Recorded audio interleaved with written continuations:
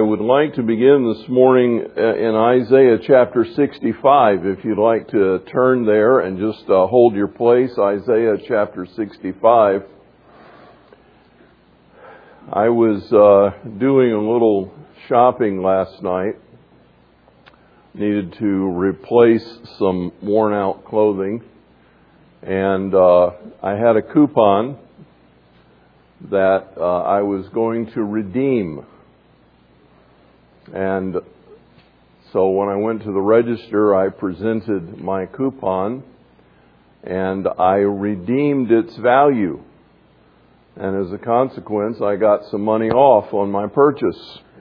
I always like doing that. That makes me feel good, like I've saved a little money. Even though I spent more than I saved, I still feel like I got a bargain.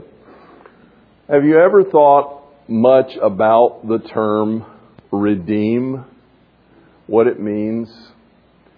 It means to recover the value of something, to restore something to its original purpose. I had a piece of paper, but that piece of paper, which was not legal currency, happened to be worth $20 if I invested it in the right place at the right time. It had a time frame on it, and it could only be used at Kohl's. So I had to go there within the date specified in order to redeem my coupon, to get the full value of it.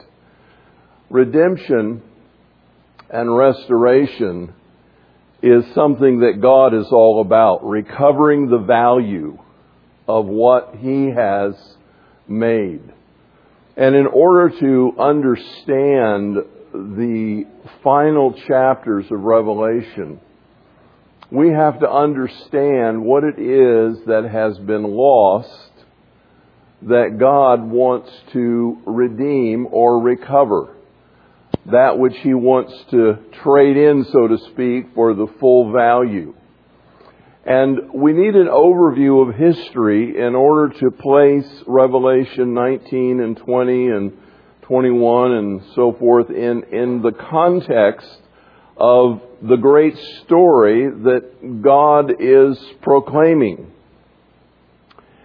And that story is that it is His intent to recover in this world through human beings what was lost when Adam and Eve turned away from Him and went their own direction.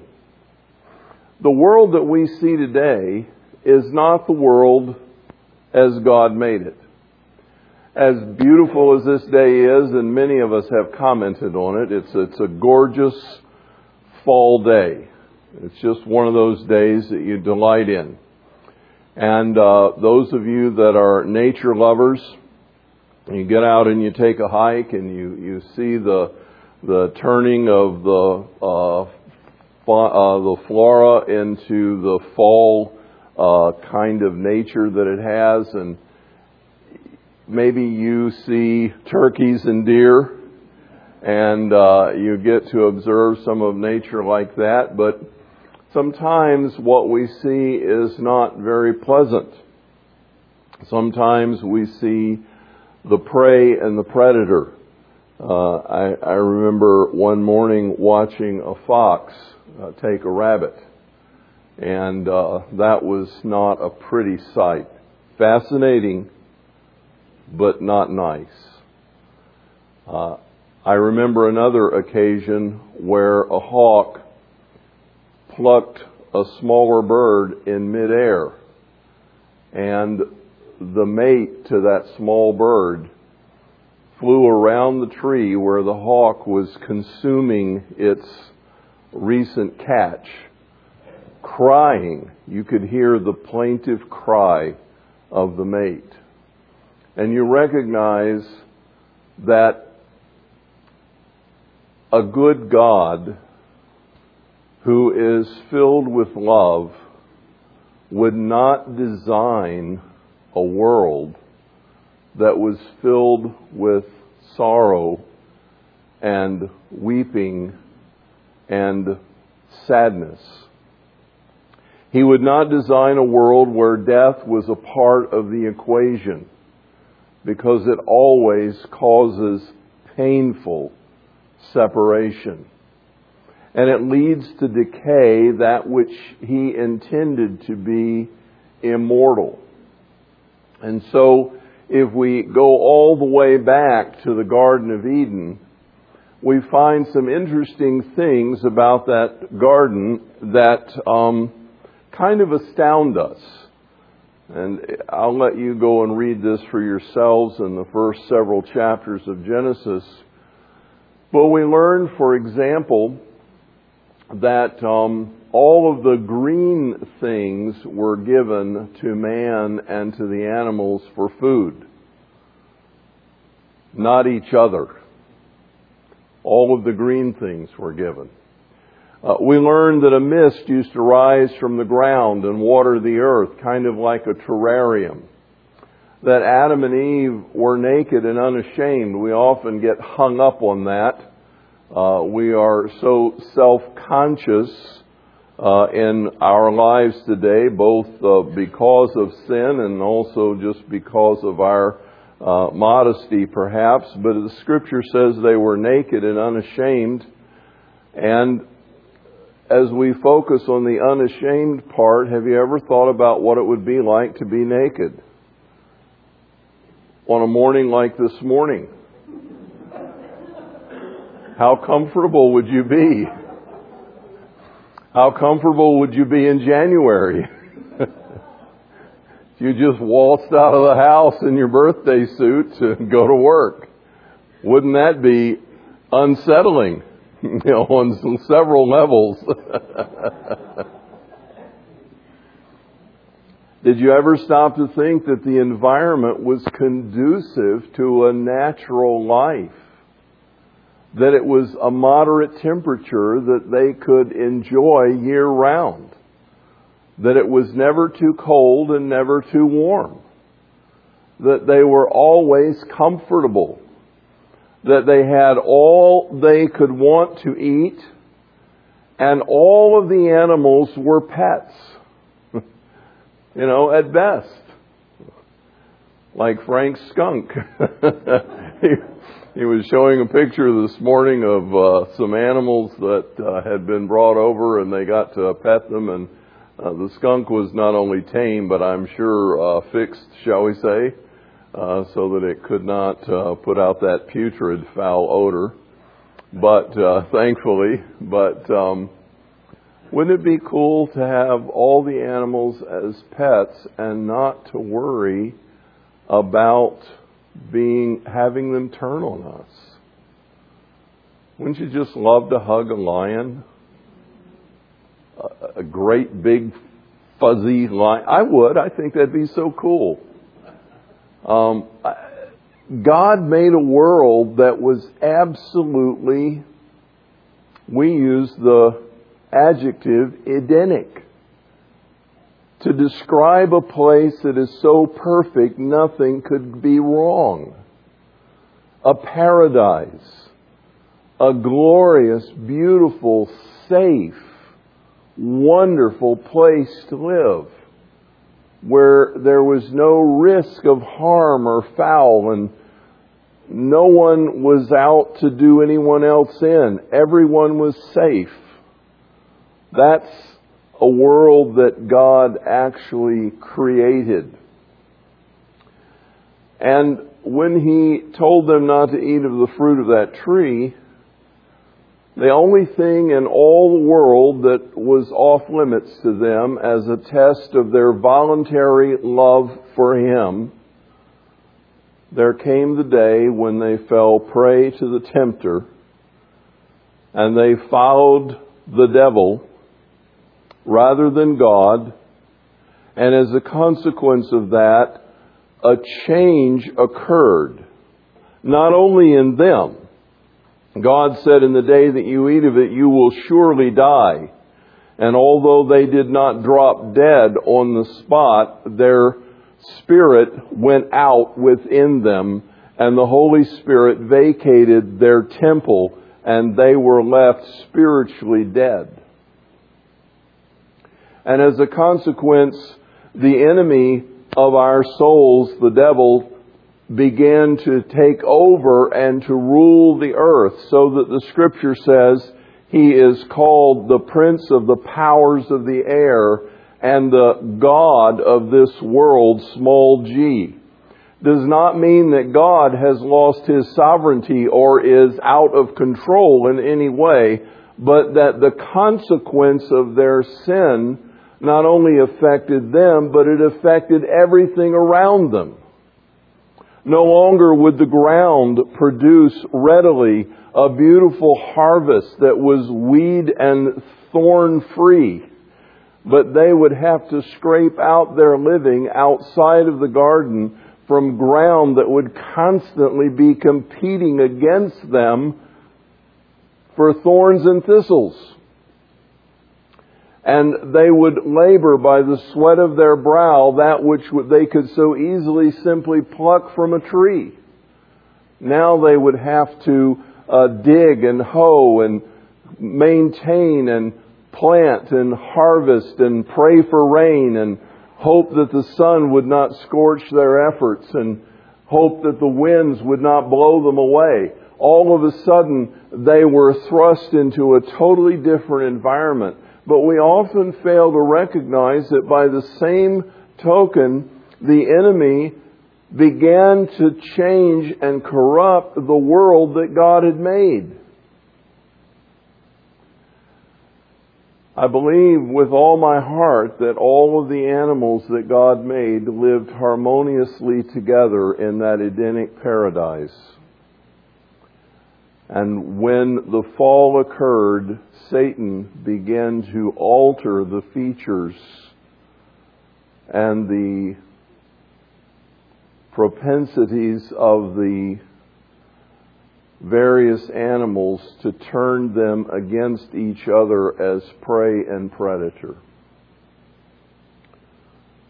And lions developed sharp teeth with which to rip apart the gazelles or the antelope.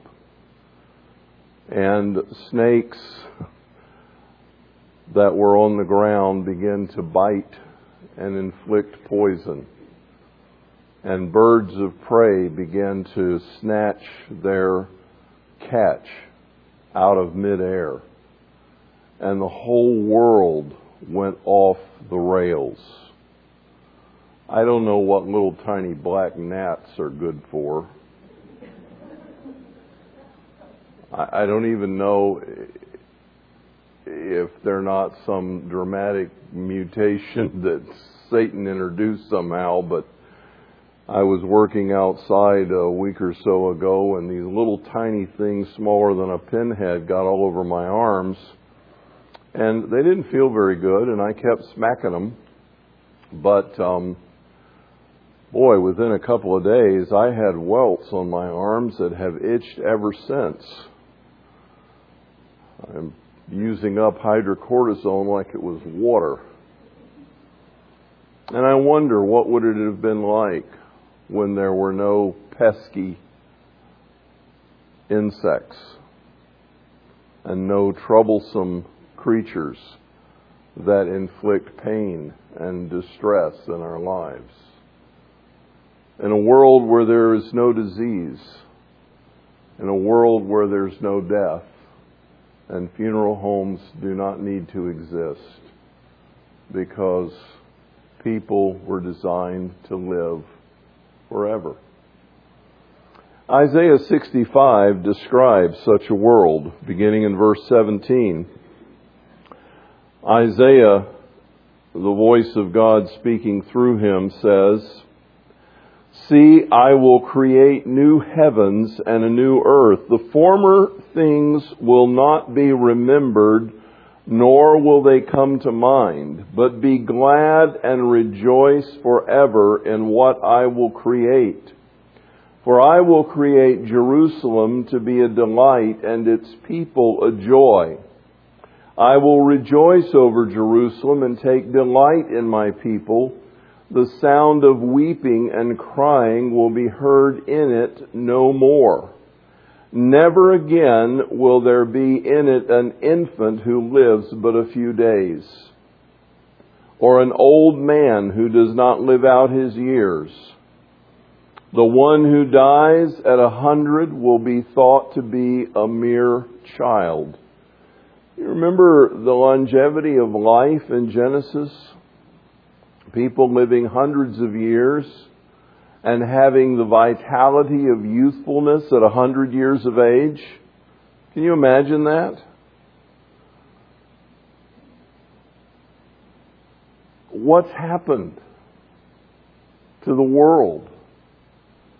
I have some ideas. I don't know if they're worth anything or not. I think the flood upset the ecology of the planet and exposed us to radiation from the sun and from other things in space that we were no longer exposed to before. Someone asked me the other day, how do we answer the question of carbon-14 dating? Well, certainly some errors have been made with carbon-14 dating, but the reality is, I think, is that before the flood, there were no radioisotopes. There wasn't anything that was, what's the word I'm looking for? Radioactive, thank you. There wasn't anything that was radioactive. That occurred, I think, after the flood and after the exposure and the solar radiation that we know shortens life, the lifespan. And I think these subtle minor doses have affected us. So we look at radioisotopes today like carbon-14 and we say, well, this is the decay rate, and then we try to date backwards from that. But what we're observing today is not the key to the past because we weren't there to see the past. We can't go back 5,000 years, 6,000 years and measure the decay rate of carbon-14. What if it was zero? What if it didn't exist? What if it was something that occurred as a result of the universal flood and the fall? So the consequence is you take carbon-14, you measure it now, and you say, okay, it takes this long to decay, so we can date this particular thing. But if you only started the clock 5,000 years ago, then when you get back to the beginning of the clock, you can't date anything past that. You have no clue. It could be absolutely zero. In other words, there is no dating method today that can be absolutely relied upon as a valid means of dating things of antiquity beyond a time that we could project as the flood. Take that as it may and go do your own research and make up your own mind, but that happens to be my opinion, that people lived hundreds of years because they weren't exposed to things that we're exposed to. The diseases that we're suffering from in our society today and in our world today, I think are largely caused by the things we eat, the things we breathe, and the things we grow. I think we're producing this stuff, added to which is the exposure to harmful radiation and other things that are in our environment. We have no idea what we've done to ourselves. We think we're improving things. We're making them worse. And so we're suffering as a consequence of it. But the reality is that in this future time, the one who fails to reach 100 will be considered cursed. He only lived 100 years. What was wrong with him?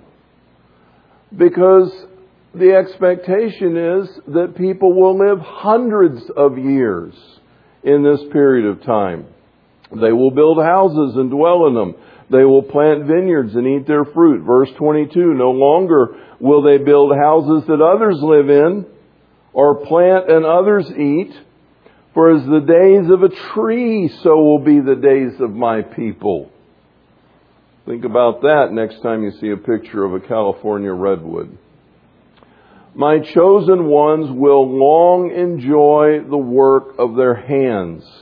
They will not labor in vain, nor will they bear children doomed to misfortune, for they will be a people blessed by the Lord and their descendants with them. Before they call, I will answer, and while they're still speaking, I will hear. The wolf and the lamb will feed together. Notice that phrase. The wolf and the lamb will feed together.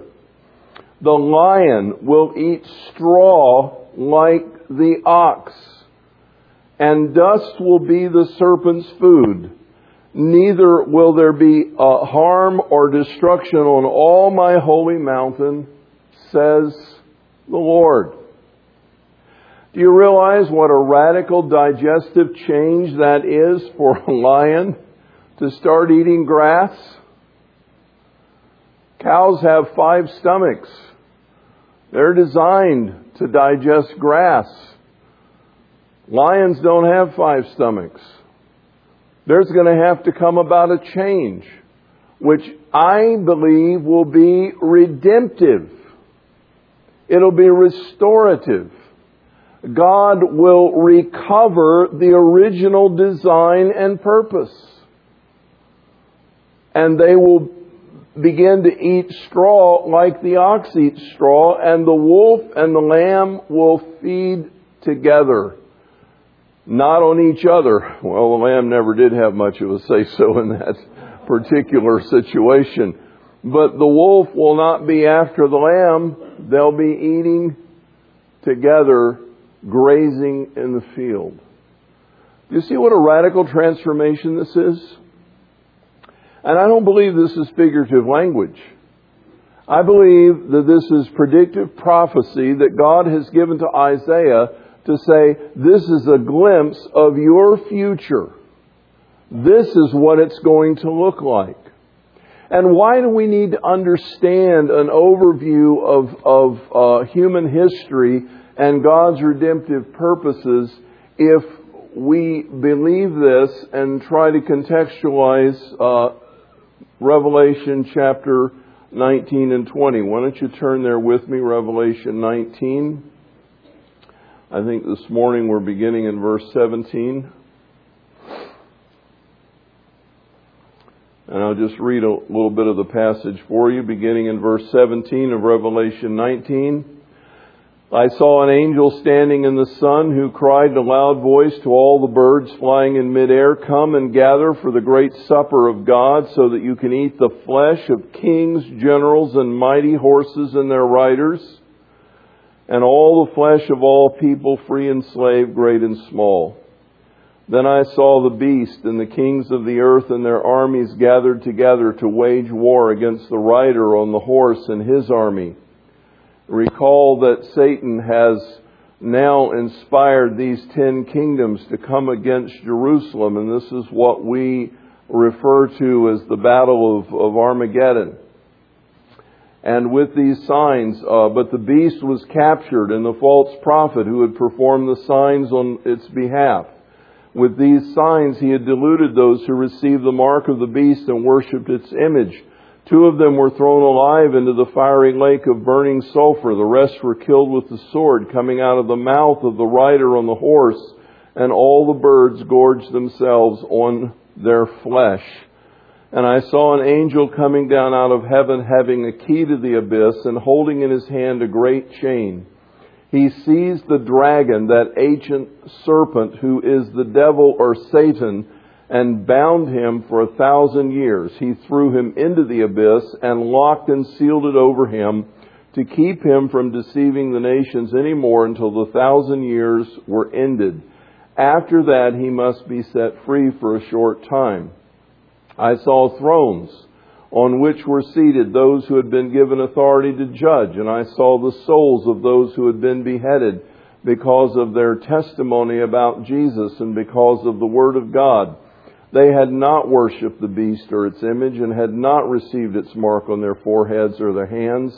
They came to life and reigned with Christ 1,000 years. The rest of the dead did not come to life until the 1,000 years were ended. This is the first resurrection. Blessed and holy are those who share in the first resurrection. The second death has no power over them, but they will be priests of God in Christ and will reign with Him for 1,000 years. I want us to look for a moment at 1 Thessalonians chapter 4, I believe. 1 Thessalonians chapter 4, beginning in verse 13, because Paul talks about this passage that refers to those who come to life at this crucial moment in history when Jesus comes back to this earth. And in verse 13 of 1 Thessalonians 4, the Scripture says, "Brothers and sisters, we do not want you to be uninformed about those who sleep in death, so that you will not grieve like the rest of mankind who have no hope. For we believe that Jesus died and rose again, and so we believe that God will bring with Jesus those who have fallen asleep in Him." Now, get the picture in your mind. That God will bring with Jesus those who have fallen asleep in Him.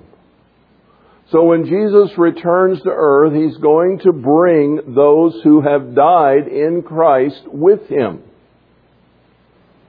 According to the Lord's Word, we tell you that we who are still alive and are left until the coming of the Lord will certainly not precede those who've fallen asleep.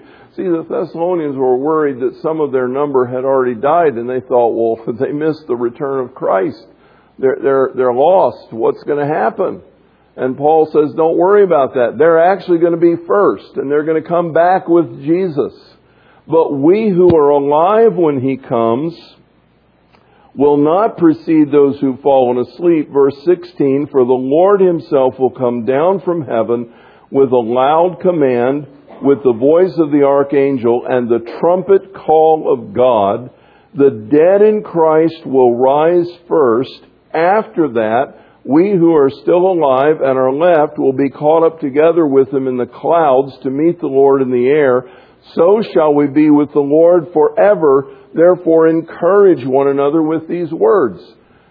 So Paul says when Jesus returns, with Him will come all those who have died in Christ, and those who are alive at His coming will be caught up together in the air to meet the Lord in the clouds.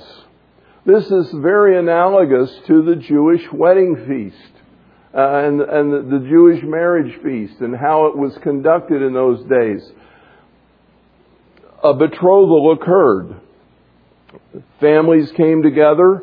A man was betrothed to a woman that is engaged, but that engagement was more binding than our engagement. It was like a marriage. And he would then make a commitment to her on the basis of the betrothal that at a certain time in the future, give or take something, a few days, months, weeks, whatever, he would return for her. And the reason that there would be a little bit of lapse in time is that while he was away back at his parents' home, he would be adding rooms onto the house so that he could bring his new bride home and have rooms prepared for her. Does that sound like anything you've ever heard before? You know, I'm going to prepare a place for you. And if I go and prepare a place for you, I will come again and receive you unto myself, that where I am, there you can be also. And when the rooms were ready, the bridegroom would begin to move toward the bride's home. And a shout would go out and the trumpets would sound. The bridegroom is coming. It would be an exciting moment. And the wedding party of the bride would go out to meet the bridegroom, and they would kind of come together in the middle of the streets, and then the bridegroom and the bride's party would go back to her home and celebrate the wedding feast. Does that sound like anything you've ever heard before? That we're going to meet Jesus in the air. And all those who have died in Christ are going to be raised up ahead of us and return with Him. And we're going to celebrate a wedding feast. And so shall we ever be with the Lord. That's the promise. If we look at 1 Corinthians chapter 15, another passage that picks up on this. If you turn there for just a moment, down toward the end of the chapter, I'm picking out verse 45 so I can get close. And verse 50 is where I'd like us to look. 1 Corinthians 15, verse 50. So I declare to you, brothers and sisters, that flesh and blood cannot inherit the kingdom of God, nor does the perishable inherit the imperishable. Listen, I tell you a mystery. We will not all sleep, but we will all be changed. The word there is metamorphosis. Metamorphosed. It's what happens when a caterpillar is lying quietly in the cocoon and then emerges as a butterfly. A dramatic change has taken place. But there is going to be a transformation. In a flash, in the twinkling of an eye, at the last trumpet, notice the same message here, for the trumpet will sound, the dead will be raised imperishable, and we will be changed. For the perishable must clothe itself with the imperishable, and the mortal with immortality. When the perishable has been clothed with imperishable, and the mortal with immortality, then the saying that is written will come true. Death has been swallowed up in victory. Oh, where, O death, is your victory? Where, O death, is your sting? The sting of death is sin. The power of sin is the law.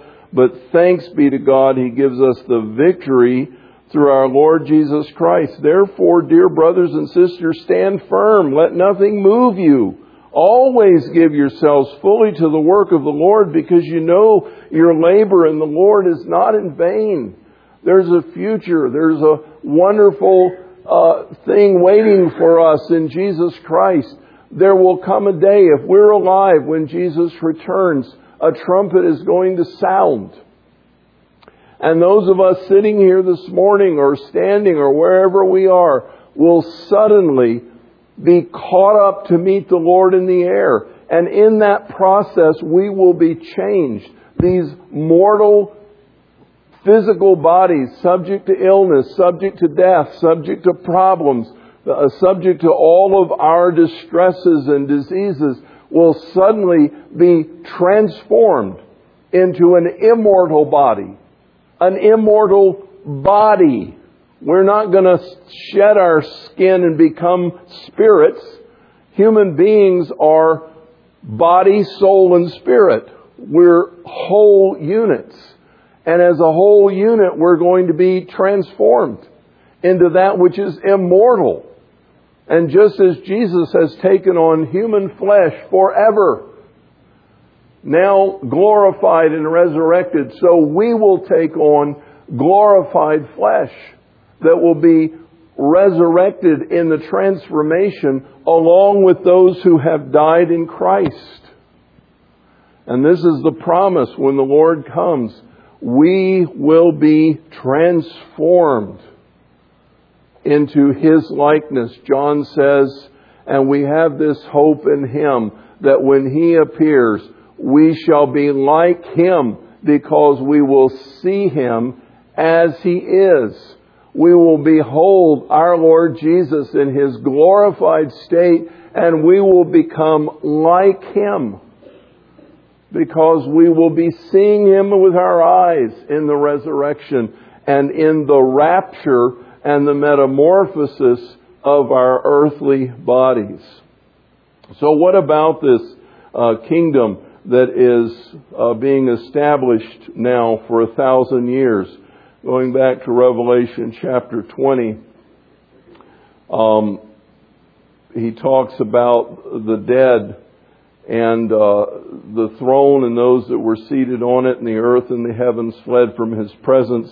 That's a bit of the anachronism, the out of sequence reality of John's vision in the Revelation. But the fact is, he's looking ahead at the end of the 1,000 years towards the final judgment. But before that occurs, Jesus will reign from Jerusalem on this earth. And here's an amazing thing. One more scripture passage with me this morning. Daniel chapter 7. And Daniel chapter 7, I don't know, verse 17. I don't have these exact verses down. Verse 23. Verse 23. Daniel 7, verse 23. He gave me this explanation. I'm going too fast for you, aren't I? I don't hear pages flipping. Write the reference down. Read it when you get home. He gave me this explanation. The fourth beast is a fourth kingdom that will appear on the earth. It will be different from the other kingdoms and will devour the whole earth, trampling it down and crushing it. The 10 horns are 10 kings who will come from this kingdom. You remember that from a week or so ago? That there are 10 kingdoms that will come together and be given power for a short time. They will overthrow and destroy Babylon, and then they, along with the beast, will come against Jerusalem. This is what led up as we began today toward Armageddon. And verse 24, the 10 horns are 10 kings who will rise from this kingdom. After them another king will arise, different from the earlier ones. He will subdue the three.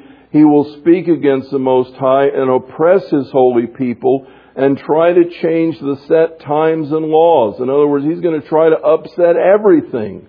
Even the calendar, the times, the sun and the moon. And he's going to try to change the whole thing. And the holy people will be delivered into his hands for a time, times and a half time. But the court will sit. And listen to these next couple of verses because they're really, really important. His power will be taken away and completely destroyed forever. Then the sovereignty, power, and greatness of all the kingdoms under heaven will be handed over to the holy people of the Most High. His kingdom will be an everlasting kingdom, and all rulers will worship and obey Him. Notice the middle of that paragraph, what he says. The greatness of all the kingdoms under heaven will be handed over to the holy people of the Most High. You know, as we go into the 1,000-year reign of Christ, there will be two kinds of people on this earth. Strange as it may seem, there will be all those who survived the final battle, including the Israelites, who have been saved spiritually when they've seen Jesus Christ, but they're not included in that rapture and return. They don't become believers until they look on Him whom they pierced.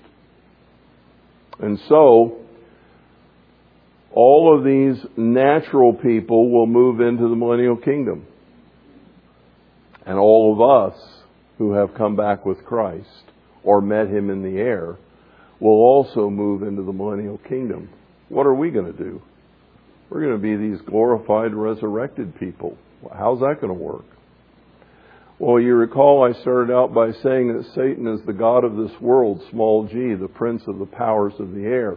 He rules the world through an evil kingdom, through princes and through demons and through evil angels that he has placed all over the world. They're everywhere. They're in every court. They're in every capital. They're in every place of legislative bodies. They're everywhere, influencing, guiding, subtly directing the course and events of history, unbeknownst to them within the plan and purposes of God. But they're going to all be locked up for 1,000 years. Who will take their place? The holy ones of God. We will. We will take their place. We will be the ones in direct communion with our Lord Jesus Christ, scattered over this earth, who will influence guide, direct, counsel, and move the peoples of the earth to obey the King of Kings and the Lord of Lords. And in the grand scope of history, God will take this final time to show us, and this is where the perspective is so important. He will take this final time to show us what Eden was intended to be. A place where everyone obeyed the Lord. A place where the lion ate straw like an ox and the wolf lay down with the lamb and the serpents were not harmful. A place of peace, a place of beauty and tranquility, where a lifespan was hundreds of years without loss of vigor and strength, and where the holy ones of God reigned and ruled with Jesus Christ and dispersed His kingdom throughout the world. God has that in store for us, friends. This is not the end. This is the final chapter of human history. There is a bit of an epilogue that's still to come, but this is the final chapter.